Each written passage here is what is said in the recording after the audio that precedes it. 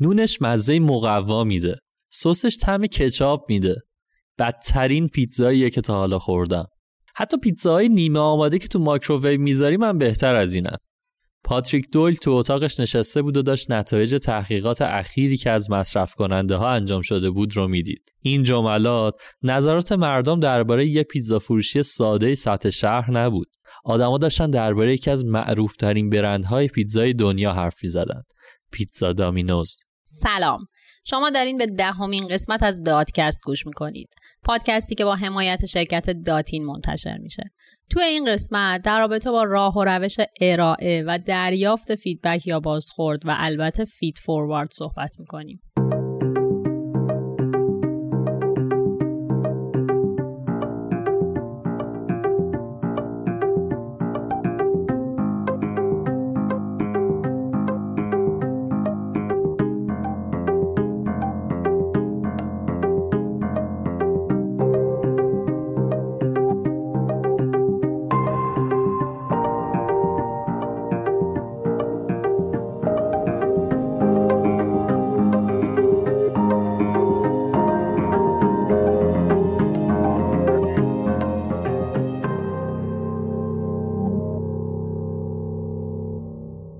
توی کشوری که مردمش سالانه بیش از 3 میلیارد عدد پیتزا میخورن، پیتزا مقوله مهمیه.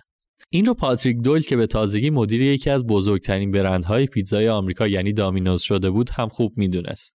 وقتی 17% از کل رستوران‌های کشور پیتزا فروشیه، رقابت برای تبدیل شدن به یه برند معروف و قابل اطمینان نیاز به مزیت رقابتی بالایی داره. اما قبل از هر چیز این مزه پیتزا هاست که اونا رو از هم متفاوت میکنه. اگه امروز از یه نفر بپرسی که چه برندهای پیتزای جهانی رو میشناسه، خیلی بعیده که در کنار پیتزا هات از دامینوز یاد نکنه. برندی که اخیراً با فروش 400 میلیون پیتزا در سال تبدیل شده به بزرگترین پیتزا فروشی زنجیره‌ای جهان. اما وضعیت برای دامینوز همیشه انقدر هم خوب نبود. در واقع اصلاً خوب نبود. سال 2009 بود که اون اتفاق دردناک افتاد. همون سالهایی که شبکه‌های اجتماعی تازه داشتن نقش پررنگ خودشون رو به صاحبای بیزینس‌ها نشون میدادن. در واقع شاید بشه گفت دامینوز یکی از اولین و مهمترین قربانیان سوشال مدیا و مبحث وایرال شدن یه ویدیو بود. همه چی از 2 کارمند دامینوز شروع شد که از کارهای حال به همزنی که روی غذاها قبل از ارسال انجام میدادن فیلم گرفتن و توی شبکه‌های اجتماعی پخش کردن. ویدیو خیلی بیشتر از چیزی که مدیرای دامینوز انتظار داشتن پخش شد و اونا تصمیم گرفتن که یه بیانیه رسمی مطبوعاتی بدن و سیستم‌های کنترل کیفیتشون و اینا دفاع کنن و بعد بگن که با اون کارمندهای خاطی برخورد خواهند کرد. همون رفتار تیپیکال برندها در این جور مواقع. و خب به نظرتون چنین پاسخی برای افکار عمومی کافی بود؟ معلومه که نه. به خاطر اینکه حتی مدیوم اشتباهی هم برای این پاسخ انتخاب شده بود. وقتی آبروی برند توی شبکه اجتماعی ضربه میخوره، باید همونجا هم جوابیه بدی. و خب نکته دردناک این بود که اون موقع دامینوز حتی کانال رسمی سوشال مدیا هم نداشت. سیل انتقادات از دامینوز بالا گرفت و حالا دیگه مردم نه فقط درباره این ماجرا، بلکه درباره تجربه‌های بدشون از کیفیت محصولات و خدمات دامینوز هم می‌نوشتن. شرکت با یه بحران عجیب روبرو بود و برند در آستانه نابودی قرار داشت. وقتی پاتریک دویل سکان هدایت شرکت رو در دست گرفت، شرایط شرکت اصلا خوب نبود. قیمت هر سهم دامینوز در بازار فقط $8 بود و روند فروش در مقابل رقبایی مثل پیتزا هات و پاپا جانز به شدت رو به کاهش بود. دویل اولین کاری که کرد برگزاری چند تا جلسه تحقیق گروهی متمرکز یا فوکس گروپ با مشتریای ناراضی دامینوز بود و خب همونطور که حدس میزنید نتیجه جلسات اسفناک بود. ملت از طعم بد و خمیر خشک و سس نامرغوب و سبزیجات و گوشت کنسروی استفاده شده تو پیتزاها مینالیدن. خب مگه پیتزا چه چیز دیگه ای داشت؟ There comes a time when you know you've got to make a change. Pizza, where's the love? How hard? Bread, sauce, cheese, fresh ingredients. Doesn't feel like there's much love in Domino's pizza. Domino's pizza crust to me is like cardboard. Oh, this one's bad. Worst excuse for pizza I've ever had. The sauce tastes like ketchup. Totally void of flavor. You know what? When you first hear it, it's shocking. The cardboard complaint is the most common one. This we hear over and over and over. مدیر عامل جدید 2 راه پیش روش بود. یکی این که شروع کنه به تبلیغات الکی و تلاش کنه که با کارهای ظاهری جایگاه برند رو برگردونه و دیگه این که فیدبک آدم‌ها رو گوش کنه و به فکر چاره باشه. دویل دومین راه رو انتخاب کرد.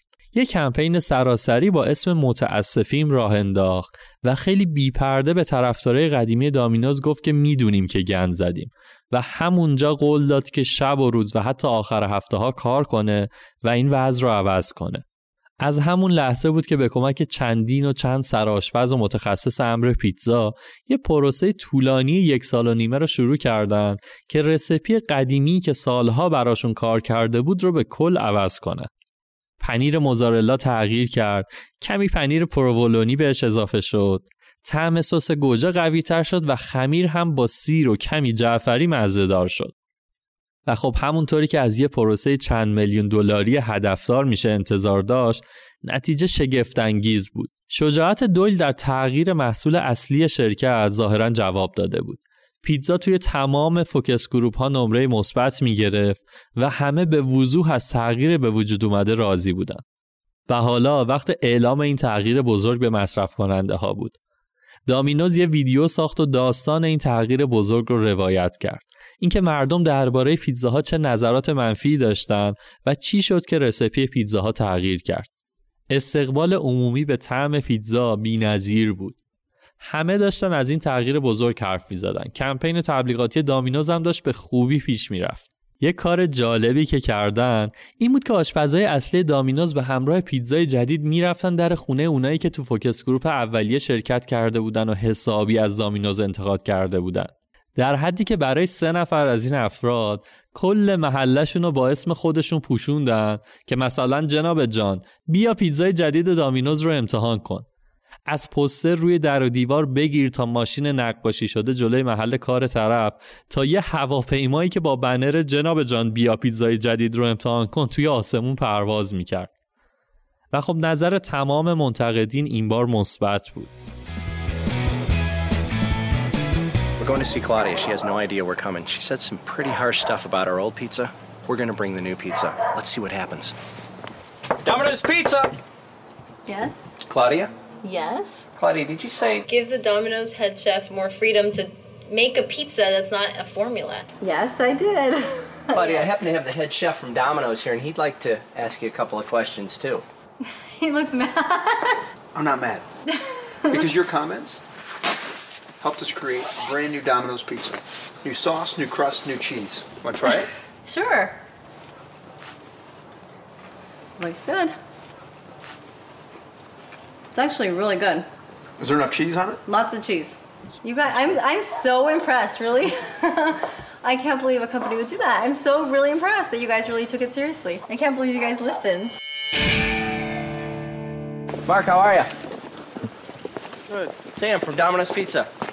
How you doing? Did you say this, Mark? Domino's tastes like cardboard with tomato paste and pepperoni on top. Yes, I did. Yes. Why would you say such a thing? I enjoy a good quality pizza, and I was just trying to be very honest. Okay. Oh my God, that's delicious.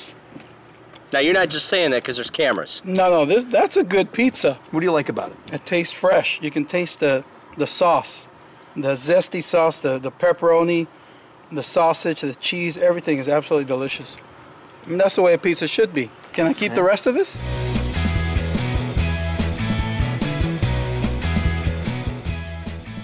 کمپین کار خودش رو کرده بود. توی 14 ماهه اول درآمد شرکت 14% رشد داشت و تا پایان سال سهم دلاری شرکت تو بازار 130% رشد کرده بود. دویل حتی اطمینان خودش از طعم جدید پیتزا رو با اعلام شجاعانه افتتاح شعبه در ایتالیا مهد پیتزا به رخ همه کشید. اما دویل فقط به بهبود طعم پیتزا بسنده نکرد. دویل معتقده که دامینوز همون قدری که یه برند پخت پیتزاست، یه برند تحویل پیتزا هم هست. در واقع نظرش اینه که تکنولوژی سفارش و تحویل پیتزا همون قدری اهمیت داره که مزه‌اش. برای همین بود که نوآوری‌های جذابی هم تو صنعت سفارش و تحویل پیتزا انجام داد. دامینوز یه شعار اصلی داره و اونم تحویل پیتزا در کمتر از 30 دقیقه است. این شعار خط قرمز کمپانیه و تمام اعتبار برند از تضمین همین سرویس میاد. از اون مهمتر، دامینوز اولین شرکتی بود که فرایند آماده سازی و تحویل پیتزا رو به صورت لحظه‌ای و آنلاین به سفارش دهنده نشون میداد. اینجوری که به محض اینکه شما پیتزا رو سفارش میدی، بهت میگه که مثلا لیزا داره خمیر رو آماده میکنه، محمد سس و تاپینگ رو زد و در این ساعت پیتزا رفت توی فر، در این ساعت بسته‌بندی شد و الان تحویل بتی شد که براتون بیاره. این تضمین تحویل و نشون دادن پروسه یکی از مزیت‌های رقابتی قدرتمند دامینوز شد. چون کل سیستم دلیوری دامینوز به این دوتا اصل متعهدن. نه مثل سرویس‌های سفارش غذای ایرانی که میزنه زمان تحویل 35 دقیقه اما 1 ساعت طول میکشه و پشتیبانی هم که خب در حد 0. یا مثلا از اونور برعکس، هنوز آقای تو سایت داره کدو خورد میکنه ولی غذا دم در تحویل شده. Our view was if the source of the problem is the internet, then that's where we need to address it. We went out and showed them the harshest criticism, that we've received from consumers and immediately got everybody's attention. There comes a time when you know you've got to make a change. We burned the bridge. We were committed. We knew there was no way we were going back to where we had come from. You can't lead a company like this unless you love food. I love food. I love pizza. It was about 50 years ago that they started the first store just about 5 miles from here. Two brothers had a great idea, and they also said they wanted to get it delivered within 30 minutes, and that's something that no one said could be done. In fact, the first pizza delivery vehicle for our company is that vehicle right there. Around the 80s, we were exploding. We were the fastest growing company in the history of franchise business. Nothing had ever grown like that. دامینوز توی دنیای امروز به عنوان یکی از شرکت‌های مطرح خدمات خرده فروشی دیجیتال در کنار بزرگایی مثل آمازون و اپل شناخته میشه. اهمیت بخش دیجیتال سفارشگذاری و تحویل پیتزا رو حتی تعداد کارکنان دفتر مرکزی دامینوز هم نشون میده که از 800 نفر کارمند 400 نفرشون در حوزه برنامه نویسی و تحلیل داده و باقی پوزیشن های تکنولوژیکی کار میکنن. امروز شما میتونید از طریق وبسایت، تلفن، توییتر و حتی گاهی با ارسال یه ایموجی ساده هم پیتزا سفارش بدین و این در کنار دستیارهای صوتی اندروید و iOS و اپل تیوی و امثال همه. این روزها ارزش هر سهم دامینوز به بیش از $330 رسیده و با 16,000 شعبه در سرتاسر دنیا جزو 5 شرکت بزرگ خرده فروشی جهان و بیش از 60% از فروشش از مسیر آنلاین میاد. تغییر بزرگی که فقط تو 10 سال ایجاد شد. دامینوز میتونست مثل هر شرکت دیگه‌ای در مواجهه با انتقادات و نظرات مصرف کننده هاش دنبال بهونه آوردن و لاپوشونی نظرات منفی باشه. اما تصمیم گرفت که به نظر کاربرهای اصلی محصولش اطمینان کنه. اونا تصمیم گرفتن دور هم جمع بشن و به خودشون بگن ما باید خودمون رو از نو بسازیم و راه رو دوباره از ابتدا شروع کنیم.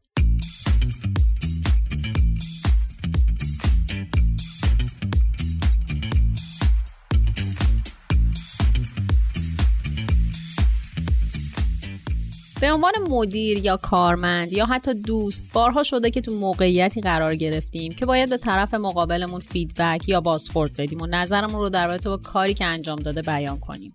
یه پرانتز باز کنم و قبل اینکه بریم سراغ ادامه ماجرا بیایید توافق کنیم که من مدام تکرار نکنم فیدبک یا بازخورد و از اونجایی که استفاده از کلمه فیدبک رایجه من از همین کلمه که تلفظ کردنش روونتر از بازخورد استفاده کنم.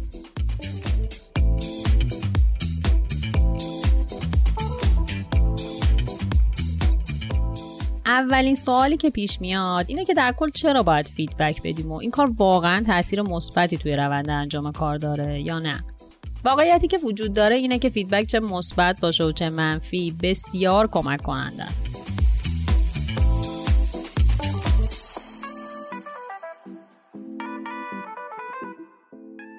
اولین دلیل مفید بودن فیدبک اینه که اگه در جهت درستی قرار بگیره تمامی افراد درگیر انگیزه بیشتری پیدا میکنند. مثلا مدیر محصولی میخواد جلسه روتین 1 ساعته روزهای زوج رو به جلسات روزانه نیم ساعته تغییر بده.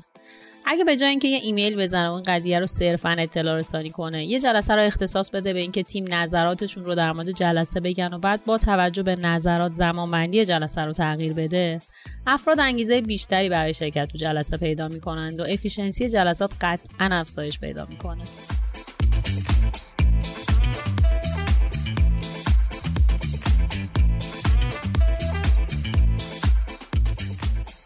دومین دلیل اینه که اساساً فیدبک ابزار مهمیه برای بهبود. هر خدمات و محصولی که ارائه میکنین، مادامی که فقط خودتون و تیم همراهتون ازش استفاده کنید، همه چی به نظر گل و بلبل میاد و نقدی به ماجرا وارد نیست. اما به محض اینکه کاربران دیگه‌ای شروع به استفاده میکنن، تازه میتونید با نیازهای بخش دیگه‌ای از افراد که نگاه متفاوتی دارن آشنا بشید و بر اساس اون عملکردتون رو بهبود بدید.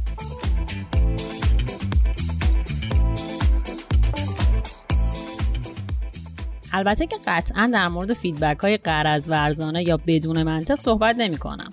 مشخصاً بحث ما توی این اپیزود در رابطه با فیدبک هایی که آگاهانه و از روی منطق و استدلال رو در جهت پیشرفت ارائه میشه.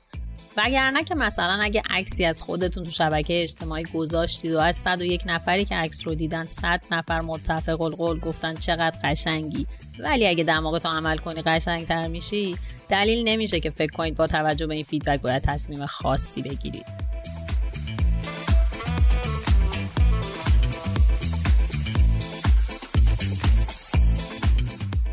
دلیل سوم اینه که اگه ارائه فیدبک به طور درست و اصولی انجام بشه، از پیچیدگی روابط افراد کاسته میشه. به طور مثال فرض کنید همواره شما خروجی کار همکارتون رو دریافت میکنید و پروژه رو ادامه میدید. حالا اگه همکارتون همواره یه خطایی داشته باشه که شما مجبور به رفع اون باشید، به مرور زمان از اون فرد شاکی میشید که ای بابا چرا حواسش رو جمع نمیکنه و کارشو میندازه گردن من.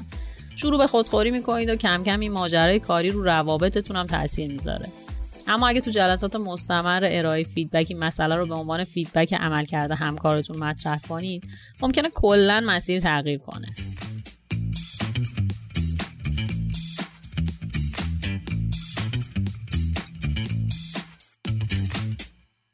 اما در جایگاه مدیر، همکار یا حتی مصرف کننده یک کالا و خدمات چطور باید فیدبک بدیم و در زمان ارائه فیدبک به چه نکاتی باید توجه کنیم؟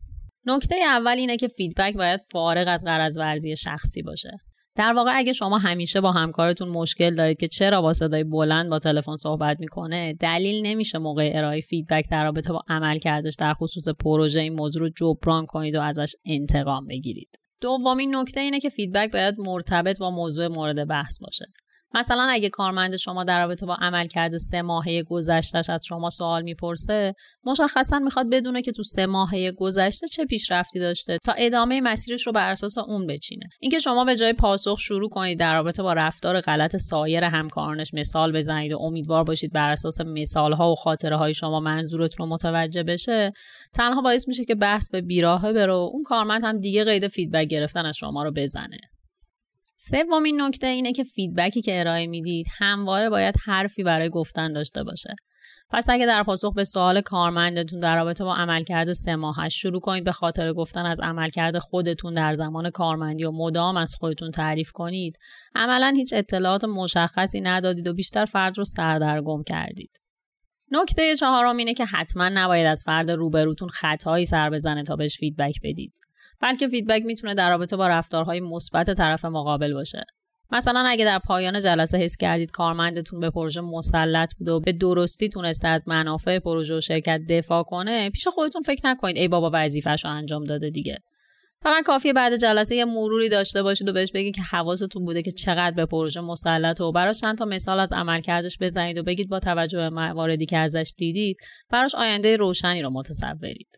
پنجمین نکته این که در زمان ارائه فیدبک برای پررنگ جلوه دادن خطای فرد روبرو ابعاد صورت مسئله رو تغییر ندید. با بزرگ کردن صورت مسئله و القای حس عذاب وجدان به فرد روبرو، جلسه ارائه فیدبک به طور کلی کاراییش رو از دست میده و یه جورایی تبدیل میشه به جلسه انتقامی که خروجی موثری هم برای سازمان نداره.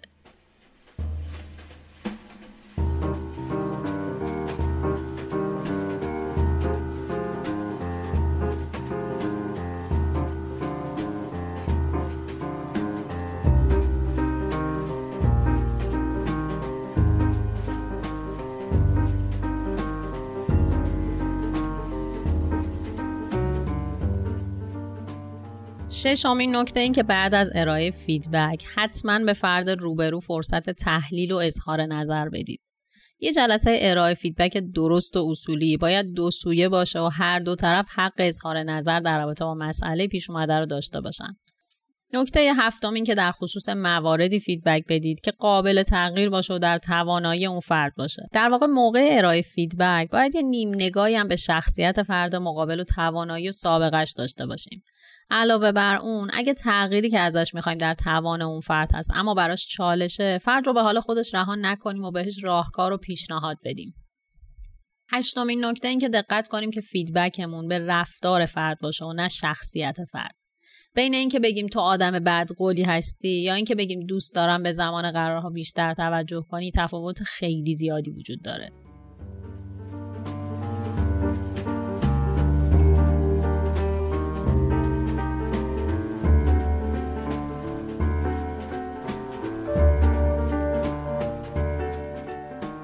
نکته نهم این که همواره خودتون رو جای طرف مقابل بذارید و در کنار مسائل کاری گوش چشمی هم به احساسات طرف مقابل داشته باشید.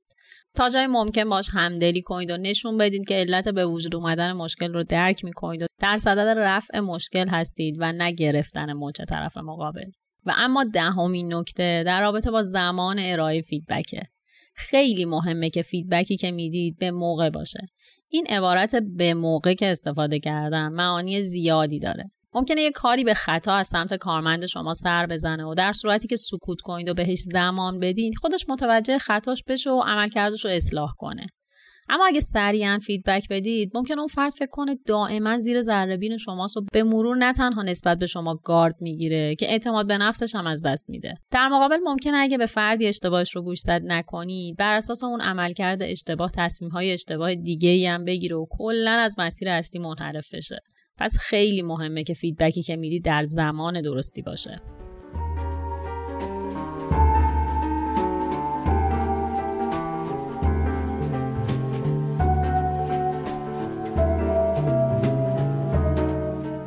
نکته دیگه‌ای که در رابطه با زمان ارائه فیدبک وجود داره تعداد دفعاتیه که فیدبک میدیم.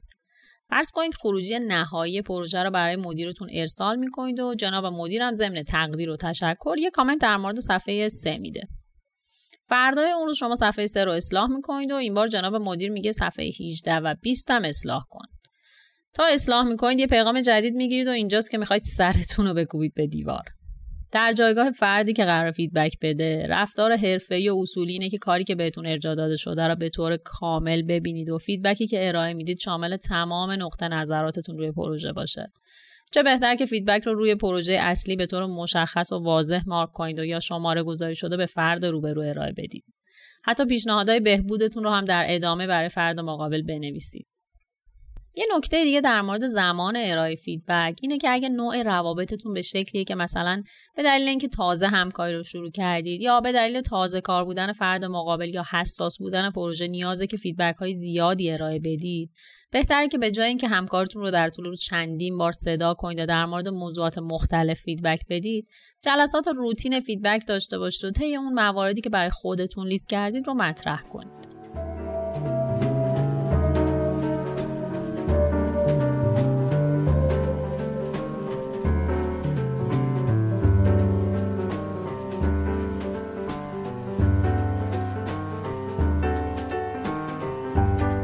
نکته آخر که داغ دل خیلی‌ها رو تازه میکنه اینه که فیدبک فقط برای همکار و کارمند نیست و در یک سازمانی که روابط و مسئولیت‌ها به درستی تعریف شدن شما میتونید به مدیرتون هم فیدبک بدید.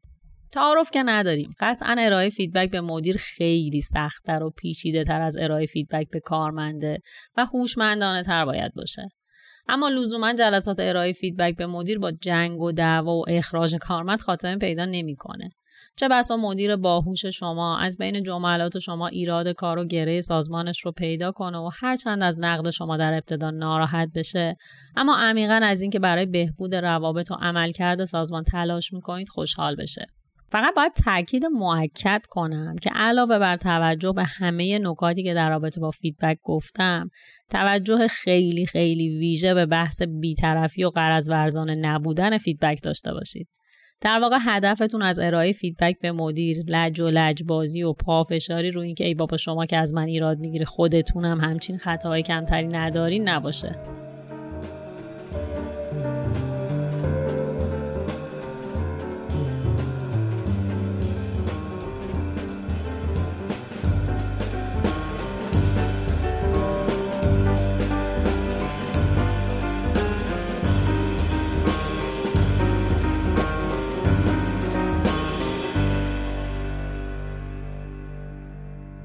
حالا که مفصل در مورد فیدبک صحبت کردیم، خوبه که اشاره هم به مبحث فید فوروارد داشته باشیم. همونجور که میدونید، فیدبک به ارائه نظر در رابطه با اتفاقات گذشته گفته میشه. زمانی که به فردی فیدبک میدیم، گذشته فرد رو بررسی میکنیم.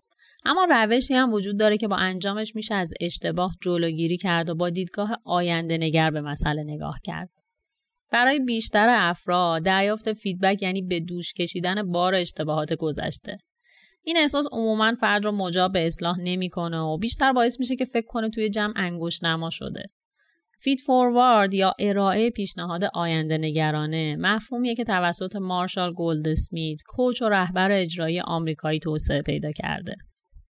مارشال معتقده که باید از گذشته درس گرفت و به آینده امیدوار بود. اون باور داره که همونقدر که ذره‌بین به دست گرفتن و بررسی گذشته مهمه، ارائه راهکار و اصلاح آینده هم مهم و چه بسا پراهمیت تره. مارشال گولدسمیت معتقده که فیدبک چون محدود به گذشته است، ایستاست، اما فید فوروارد چون در رابطه با بی‌نهایت فرضیه که در آینده اتفاق میفته، روش پویاییه.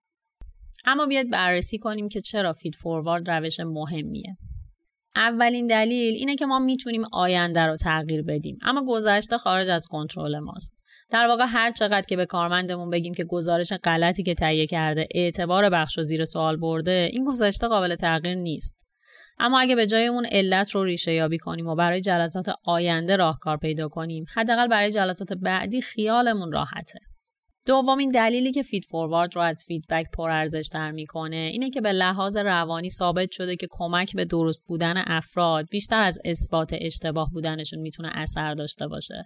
وقتی مدام به همکار، کارمند و یا حتی مدیرمون نکات منفیش رو یادآوری میکنیم و ازش ایراد میگیریم، باعث ایجاد رفتار تدافعی در اون میشیم و اون فرد در مقابل تمام رفتارهای ما گارد میگیره.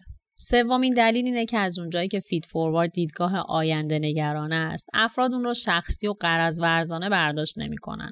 و دلیل آخر این که فید فوروارد کیفیت ارتباطات توی سازمان رو ارتقا میده.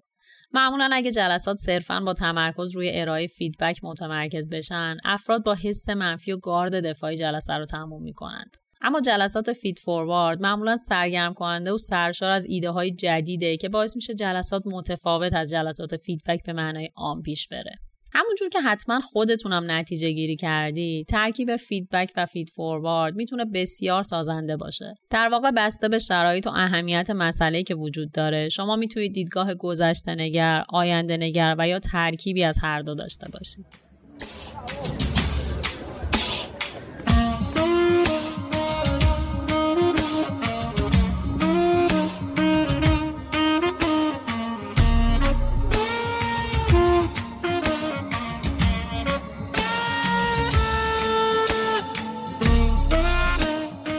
تا الان تمام صحبت‌هایی که کردیم در رابطه با آداب فیدبک دادن بود و بررسی کردیم که در جایگاه مدیر، همکار، کارمند و یا دوست چطور میتونیم به اطرافیانمون فیدبک سازنده بدیم. اما وقتشه بشینیم اون طرف میز و ببینیم آداب فیدبک گرفتن به چه شکله. وقتی طرف روبرو شروع میکنه به گفتن نظراتش در رابطه با عملکرد ما، رفتار ما باید چطور باشه؟ قبل اینکه بریم سراغ آداب فیدبک گرفتن، بیایید این موضوع رو با هم شفاف کنیم که هر کاری که انجام میدیم و در هر پست و مقامی که هستیم، نیاز به گرفتن فیدبک داریم. پس هیچ وقت فکر نکنید من بیام از کارمندام فیدبک بگیرم یا مثلا مدیر من که تو این زمینه تخصصش از من کمتره، چرا باید نظرشو بخوام؟ ما توی هر شرایطی نیاز داریم که با توجه به نظرات اطرافیان عملکردمون رو بسنجیم و بهبودش بدیم. برای همینه که شرکت‌ها کلی هزینه و انرژی صرف می‌کنن تا بتونن از مشتری‌هاشون فیدبک بگیرن و بتونن بر اساسش نیازهاشون رو بسنجن. پس اگه جایی مشغول به کار هستید که مدیرتون هیچ وقت عکس‌العملی در مورد عملکردتون نداره، سکوت نکنید و خودتون برید سمتش و ازش بخواید که نظرش رو بگه. حتی میتونید پیشنهاد بدید که جلسات فیدبک دوره‌ای برگزار بشه و بهونه‌ای بشه که با مدیر یا همکارتون بیشتر گپ بزنید و خواسته‌هاش در مورد خودتون رو شفاف‌تر متوجه بشید.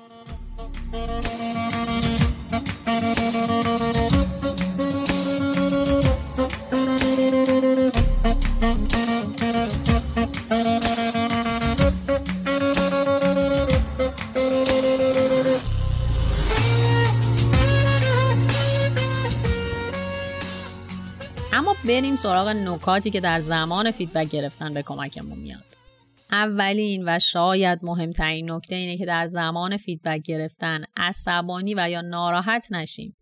بدیهیه که جلسات فیدبک برای کسی که فیدبک میگیره، خصوصا اگه فیدبک ها منفی باشه، جلسات ناخوشایندیه. حتی ممکنه شما با حالتی که مطمئنید که وظایفتون رو درست انجام دادید برید جلسه و با شنیدن فیدبک های رئیستون انگار یه پارچه آب یخ ریخته باشن رو سرتون. اینجاست که باید توانایی کنترل خشم و ناراحتیتون رو داشته باشید. قبل از جلسات و کلا تو محیط کاری یه اصل رو برای خودتون بذارید که کسی با شما خصومت شخصی نداره و تمام چالش‌ها در جهت بهتر شدن فعالیت‌های شرکته. پس دلیلی نداره قضیه رو شخصی فرض کنید. عصبانی و ناراحت شدن شما اگه اغراق‌آمیز و صرفاً به خاطر شخصی فرض شدن فیدبک ها باشه، مسیر جلسات فیدبک رو تغییر میده و باعث میشه این جلسات بی‌نتیجه بشن.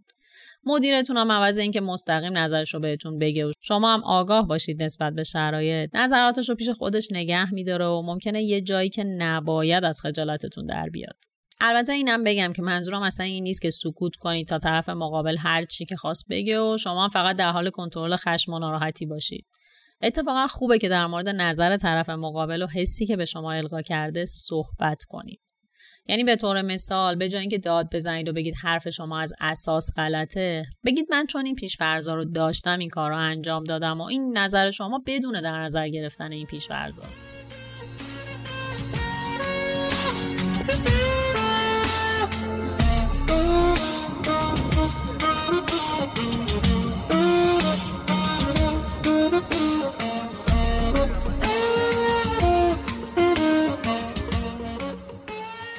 دومین نکته‌ای که پیشنهاد می‌کنم بهش توجه کنید اینه که قبل جلسه بررسی فیدبک نکاتی که براتون مهم و تاثیرگذاره رو برای خودتون شفاف کنید و سعی کنید شروع کننده صحبت باشید و از طرف روبرو سوال بپرسید.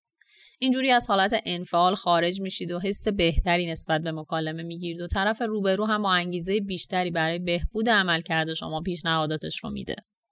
سومین نکته اینه که وقتی کسی به شما فیدبک میده خیلی مهمه که بدون نظراتش برای شما مهمه و صرفا برای اثربازکنی و اجبار به حرفاش گوش نمی‌کنید.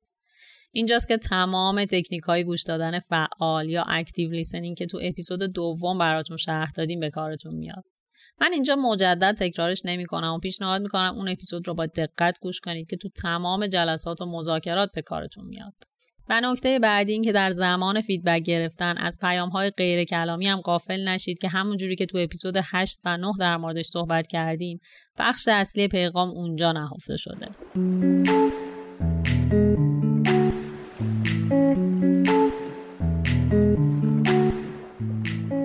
و در آخر باید بگم که اگه واقعا دوست دارید چیزی یاد بگیرید و رو به پیشرفت باشید، فقط سراغ افرادی که تاییدتون میکنند نرید و نظرات مخالف رو هم حتما بشنوید.